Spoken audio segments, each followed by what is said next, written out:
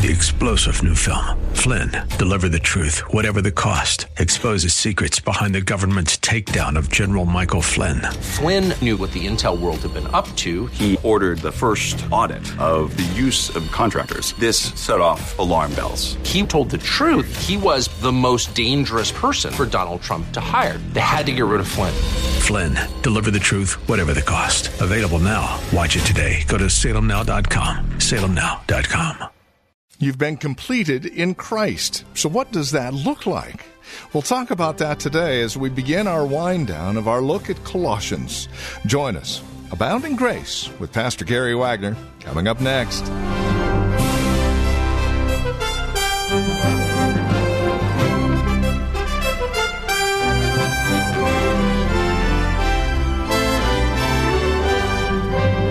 I would open up the box as a child, and there would be about 4 or 5 flat pieces of plastic with all kinds of parts that you had to snap off and then glue together. And once you glued all of those pieces together, it made a model, usually a car for me. But it wasn't until that model was complete that you began to really understand what it was. So, you're complete in Christ. What does that look like? That's what we're focusing on today on Abounding Grace with Pastor Gary Wagner. Colossians chapter 4, verses 2 through 18. Join us there. How people live who are complete in Christ. With today's broadcast of Abounding Grace, here's Pastor Gary. How people live who are complete in Christ. Well, we have come to our last sermon in the book of Colossians. But remember what the purpose and the theme of the book of Colossians is. Paul is trying to protect the church from the seduction of synthesis. That is, there were people coming into the church of Colossae and Laodicea and Areopolis, all in the same general area, and they were trying to mix Christian principles and Christian truths with non-Christian philosophies and non-Christian worldviews and ideas and ways of life and ways of worship, because they thought that it is only when you mix Christianity with all these other philosophies and worldviews that you will have a more complete and full understanding of God's will for your life. And remember how Paul answers these seducers and how he thus protects the church. The entire book of Colossians teaches us that we are complete in Christ. That everything we need to live for God, we have in Christ. Everything we need to be reconciled to God. Everything we need to understand life the way that God understands it. Everything we need to know God and to know and do His will is contained in Christ. So that we don't need to go outside of Him or beyond Him. We don't need the mixture of any other way of life added to Christianity. All that is needed is Christ. And that is the revelation of Christ and His will found in Genesis through Revelation in the Bible. Now, Paul comes to the very end of this conclusion where he gives some final instructions and some personal greetings. And there is much in these verses.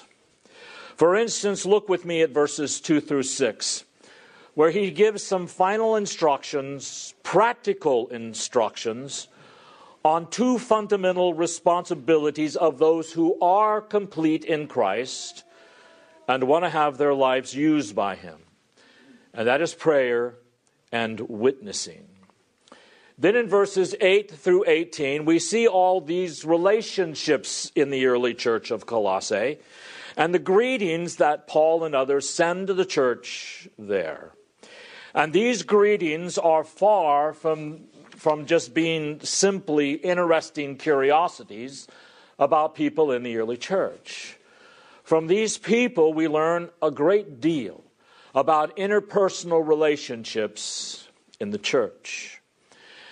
Now, one thing you see in this passage with the final instructions and all the personal greetings is that they all have to do with the spread of the gospel in some way or another. You see here what is important to Paul. All of the doctrines that he's been teaching in Colossians were not to make Christians an intellectual, elitist group that could out-argue, say, the Arminians. Hopefully we'll be able to do that. But what he was trying to do was to make these Christians unique and to see their completeness in Christ so they could be effective in spreading the gospel to the world. That is the important thing here to Paul. The instructions have to do with evangelism and spreading the gospel. The personal relationships and the greetings have to do with their participation with Paul and the spread of the gospel. In fact, one thing you see in Paul's writings over and over again is that he is a very affectionate man, an emotional man. He feels very loyal and devoted to his close friends. And those closest to him are deeply involved in spreading the gospel. Now, he loves all Christians, that the more he sees his friends on the battlefield with him, the more he knows of their involvement in spreading the gospel and advancing the kingdom of God, especially in the face of persecution and ridicule. Those are the people he feels the closest to. Those are the people from whom he has the warmest affection. Personally, I don't trust someone I don't run into every now and then on the battlefield. That if someone professes to be a Christian and yet he doesn't have any scars, and you don't ever see him out there fighting for Christ and striving to advance the kingdom, you have a reason to be suspicious of him. And that is the way Paul thought. So he was closest to those people who were out there on the battlefield seeking to bring men and women and families and cultures to the feet of the Lord Jesus Christ. Now let's look first of all at verses 2 through 6 and see these fundamental responsibilities that Paul says those who are complete in Christ and want to be used by Christ will be involved in. The first responsibility is prayer in verses 2 through 4. Devote yourselves to prayer, keeping alert in it with an attitude of thanksgiving, praying at the same time for us as well, that God may open to us a door for the word, so that we may speak forth the mystery of Christ, for which I also have been imprisoned, in order that I may make it clear in the way I ought to speak. So here you have the responsibility of prayer for those who are complete in Christ. We have got to be men and women and young people that know what real prayer is. Remember what we talked about a while ago concerning the relationship of prayer and providence. I said God's purpose for prayer was that it is a predestined means of accomplishing predestined ends. That God uses prayer and our petitions for Him to fulfill His promises as the means of accomplishing what He has planned to do in this world without being dependent on or limited by our prayers. That is the role prayer plays. So now Paul is telling us to be devoted to prayer. Not just to pray, but to be devoted to it. The word devotion implies diligent persistence in prayer.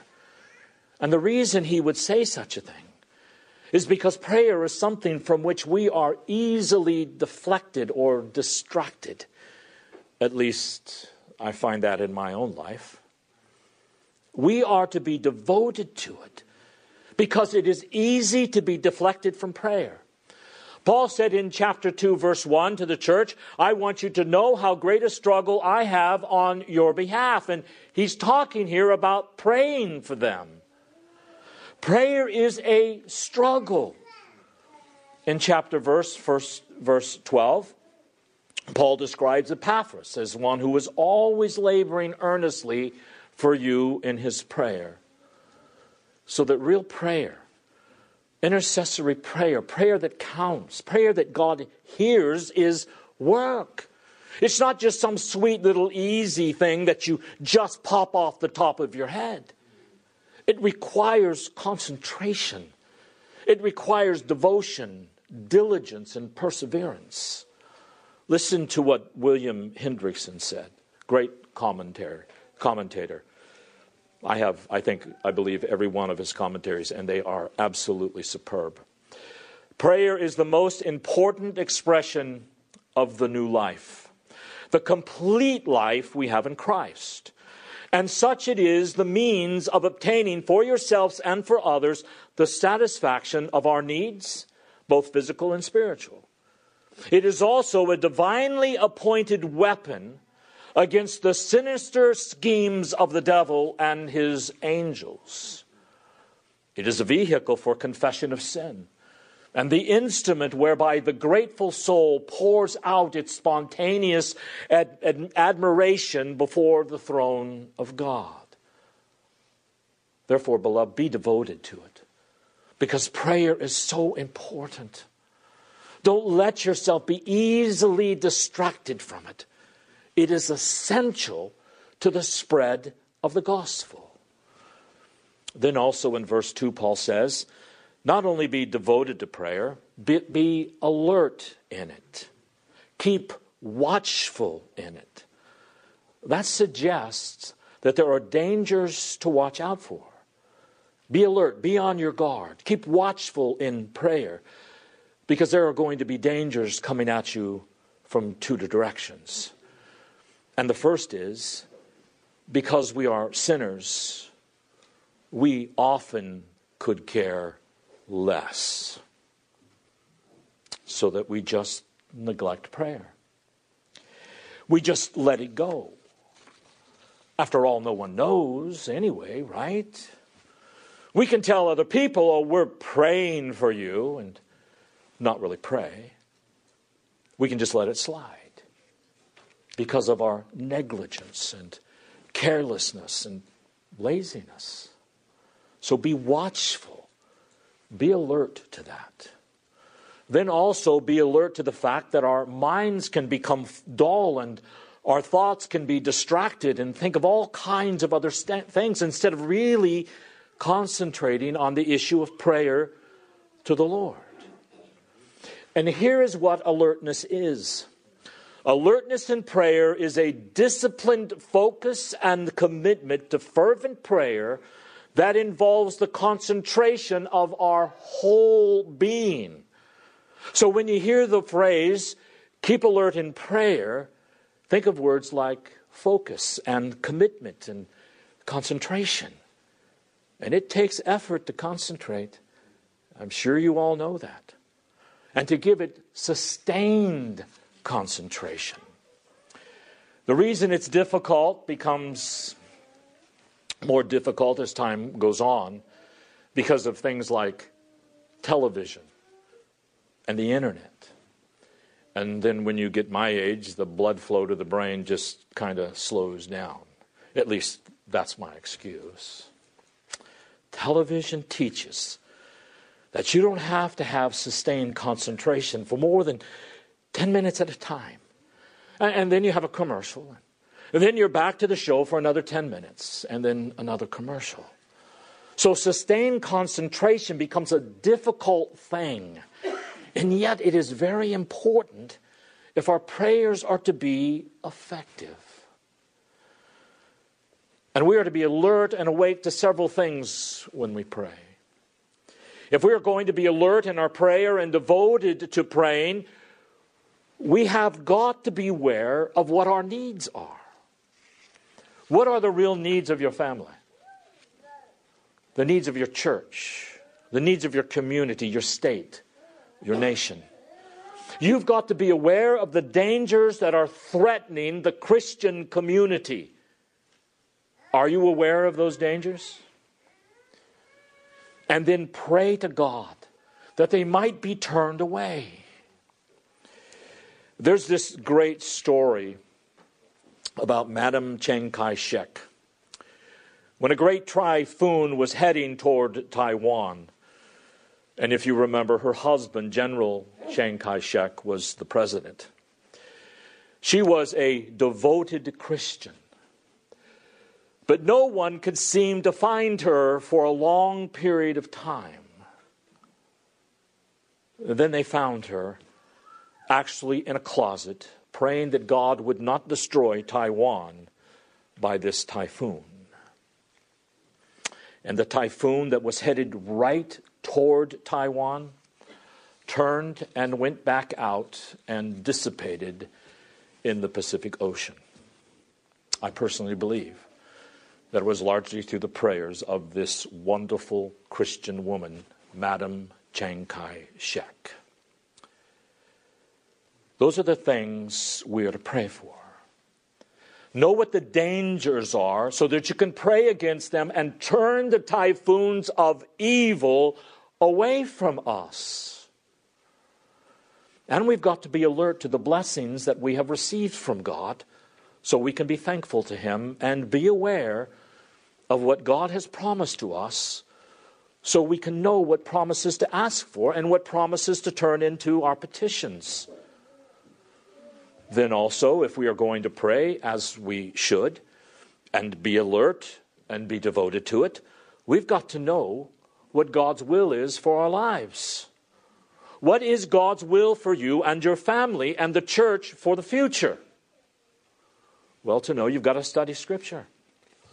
1 John 5:14 says, and this is the confidence we have before Him, that if we ask anything according to His will, He hears us. So if we read in Scripture what God says He is doing, what He has promised, what He has prophesied, and we properly interpret them and turn them into petitions to God, we can be absolutely certain that our prayers will be answered. Well, notice also in verse 2 that we must not only be devoted to prayer and alert in prayer, but we are to have a spirit of thanksgiving in prayer. It says to pray with an attitude of thanksgiving. So true prayer that is effective with God is marked by intense gratitude. Paul brings up this subject time and again. We see it in chapter 1, verse 3, chapter 1, verse 19, chapter 3, verses 15 through 17, over and over again. He brings up this attitude of when you pray, be thankful. When you pray, be grateful over and over again, because it is such an important element of our prayers. When you think of it in light of everything that God has given us. Listen to what Mr. Calvin says about this attitude of gratitude. He said, we ought not to be so ungrateful as to murmur or complain or feel offended if God does not immediately gratify our wishes. But we must receive contentedly whatever He gives. You see, that is what gratitude is. It is to say, whatever God brings in my life, thank you, Lord. Thank you, because you know what is best for me. Remember now where Paul was when he wrote those words. Over and over, be thankful, be thankful. He was in jail. And it wasn't a very pleasant prison like we have in America today, where you have 3 square meals a day, and you have a place where you can play basketball and lift weights and have a library where you can read and study. Nor was there anything that even resembled the beds prisoners have today. It was more like a bed of damp straw. Because you see, he was in a dungeon. And he was there for simply preaching the gospel. And remember what he says in Philippians. Listen carefully to this. Can we say this?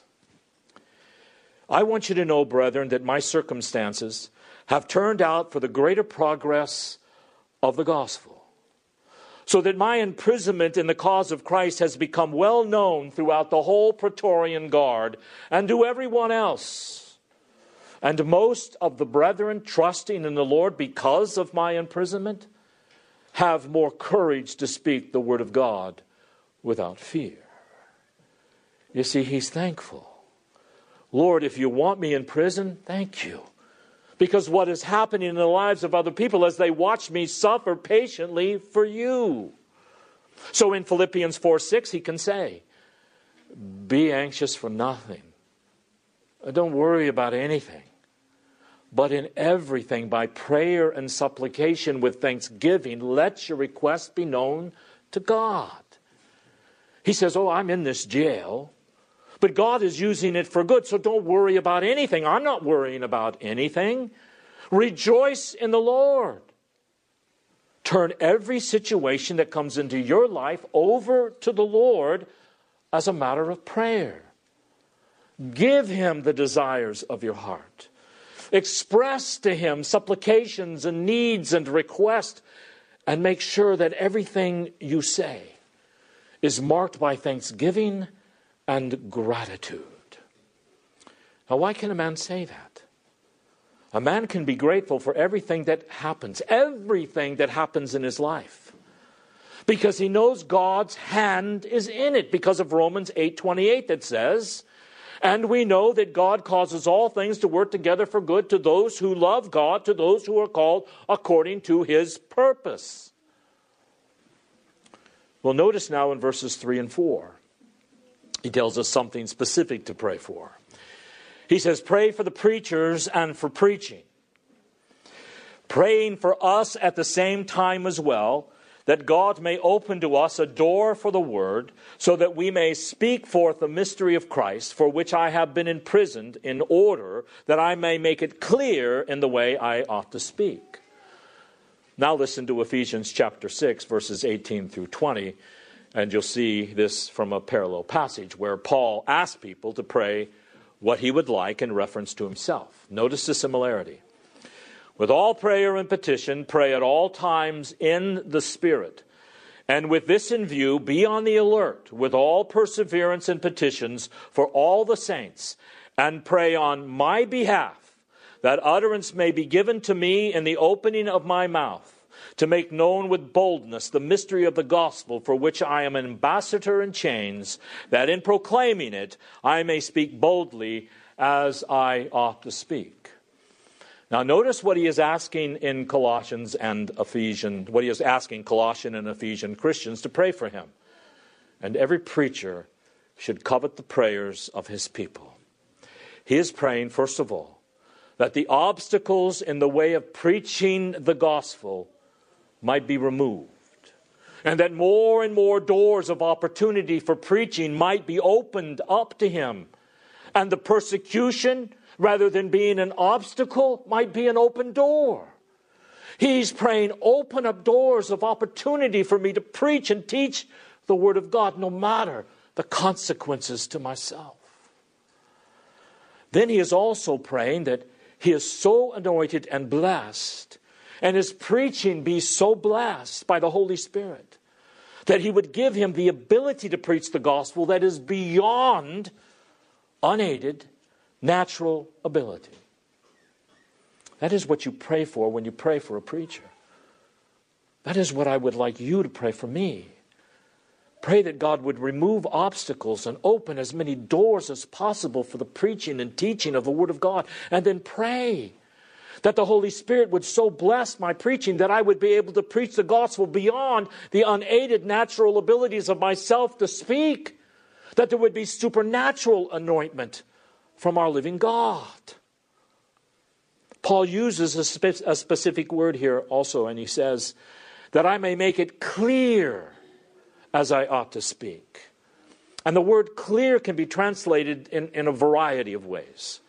He's saying, pray for me that I might preach clearly, that is plainly.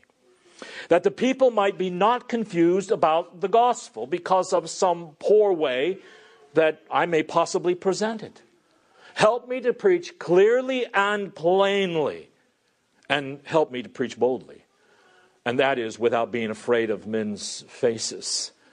Help me to preach graciously, that is to speak the truth in love. Then later in the following verses he says, help me to preach wisely. Well, that's all the time we have today. This has been Abounding Grace with Pastor Gary Wagner from Reformed Heritage Church in San Jose. If you'd like to review today's broadcast, we would invite you to contact us for a copy of the program. They're available for just $5. Mention today's date and we'll send a CD your way. Here's where to write to us. PMB number 402, 1484 Pollard Road. That's in Los Gatos, California. The zip code is 95032. Again, that's PMB number 402, 1484 Pollard Road. Los Gatos, California, 95032 is that address. Our phone number, if you'd rather call, 408-866-5607. That's 408-866-5607.